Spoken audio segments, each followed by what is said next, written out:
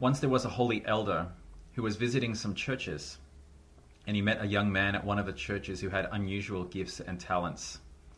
And he entrusted the young man to a bishop to take care of him.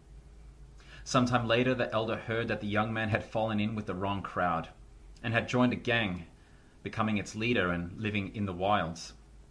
The elder heard this from the bishop, and he went into the mountains to find the young man himself. The elder was seized and brought before the young man, now the leader of this gang.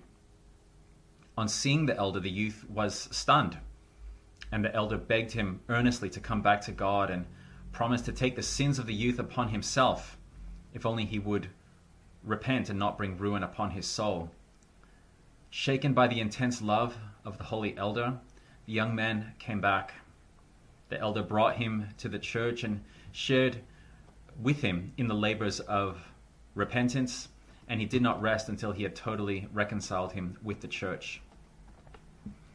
The elder in this story is St. John the Evangelist, whose repose we commemorate today. And what stands out to me from this story is how much it sounds like the parable of the lost sheep, with the good shepherd going out and finding the one that has gone astray. St. John has interiorized Christ to such an extent that one looks upon the holy apostle and sees the Lord. We have heard in the Synaxarion today details of his story, and by the end of his life he sums up his teaching in one simple phrase: "Little children, let us not love in word or talk, but in deed and in truth." And this is from his first letter, chapter 3, verse 18. Today I'd like to look at some qualities of this love, of which St. John writes, and which sums up his life and his life's mission. And the first thing that we notice about St. John is his closeness to Christ. He was one of Jesus' inner circle, often going with him, together with St. Peter and his brother St. James. He was known as the apostle whom Jesus loved, and at the mystical supper he famously reclines or leans on Christ's breast. And this closeness to Jesus made him like Christ.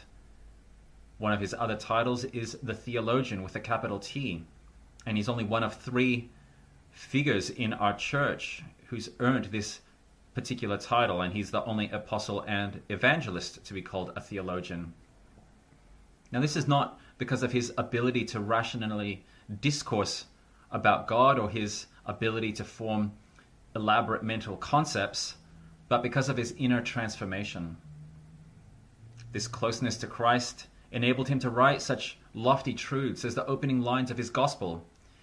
"In the beginning was the Word, and the Word was with God, and the Word was God." This is why he is represented by the eagle. The eagle soars close to the heavens, and the holy evangelist likewise reaches great heights in his awareness and understanding of God, and his communication of that awareness to us.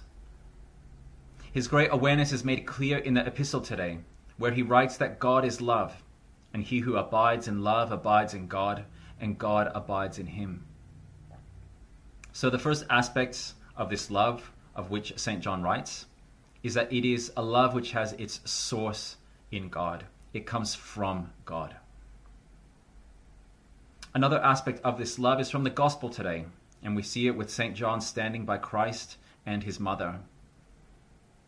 And this is a love that stands by people in their hour of need, not separating from them, being there, being available.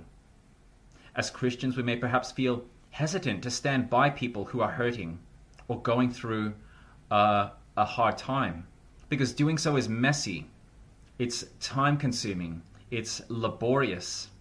It takes a toll on us too. We may have to take on extra responsibilities in the same way that St. John is entrusted with the care of the Holy Theotokos. After all, let's not forget either that it was dangerous to stand by Christ, and in the eyes of most people at the time, shameful. He suffered the death of a criminal. We have the benefit now of not only hindsight, but also faith. We know that this person hanging on the cross is the Savior of the world. But at the time, St. John and the women disciples present were sharing in Christ's shame. Sometimes, perhaps also, we misunderstand the commandments in the Bible that tell us to be separate, to be a holy people, to come out of the world. We interpret world as the people outside the church.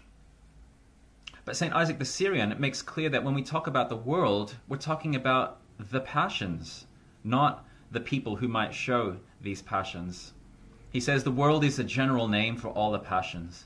When we wish to call the passions by a common name, we call them the world. But when we wish to distinguish them by their special names, we call them the passions. The world, therefore, is not the people of the world.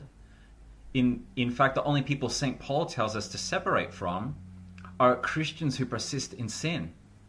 And he says this in 1 Corinthians 5, 9 through 11. And he makes clear that we are by no means to separate from people outside the church who lead ungodly lives. They are the very people that we are supposed to love in imitation of Christ, who, as the good physician, came not for those who are well, but for those who are sick. They are the people most in need of the love of God. And St. John showed this kind of love when he went to fetch the erring youth back from wandering off the path of life. So another quality of love, therefore, is remaining close to those in suffering.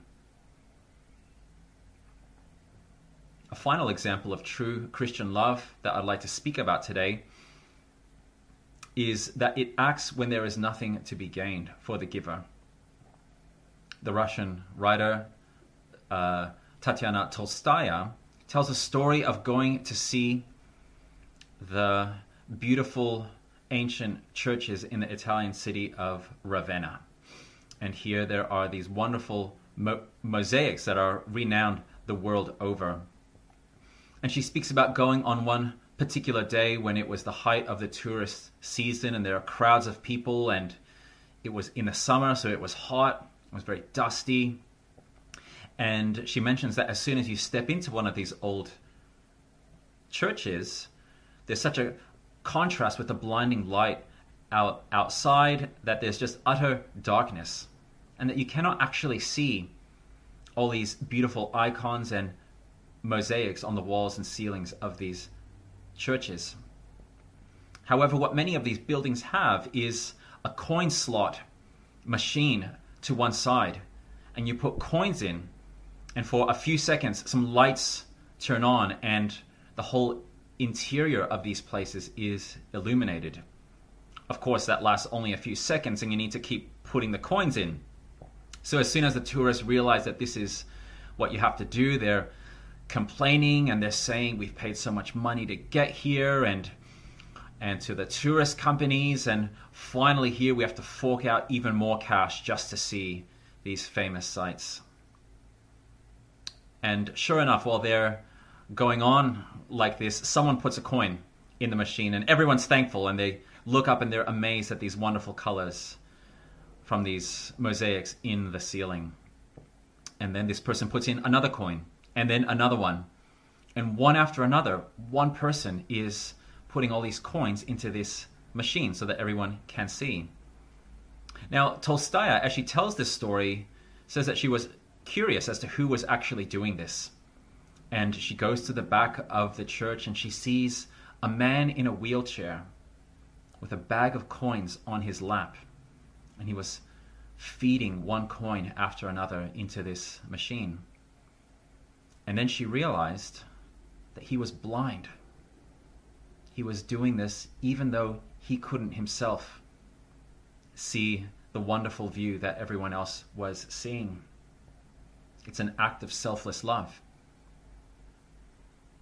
In the same way, with our love, we can show others that there is more than just the darkness.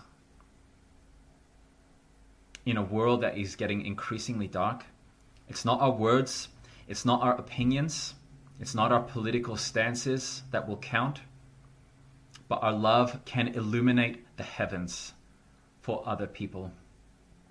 Like the blind man, this takes more than just a mediocre love, more than an average love, but rather one that is truly selfless. Like St. John going out to find the young man and then taking on the young man's penance. It's completely focused on the well-being of the other. And we see this denial of self and this zeal for the welfare of others in the other apostles too, like St. Paul, where St. Paul writes in his letter to the Galatians chapter 4, "My little children, I am in anguish of childbirth until Christ is formed in you." Or how he writes in his letter to the Philippians chapter 4, when they sent money to support him. He thanks them, but he says, "Not that I seek the gift, but I seek the fruit that increases to your credit."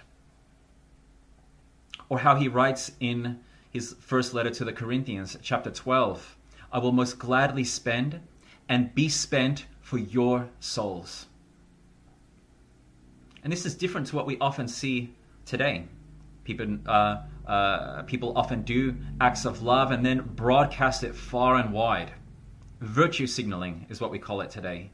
Or doing acts of love with some kind of benefit to be derived for the giver. It's an impure love, where good actions are alloyed or contaminated with ego.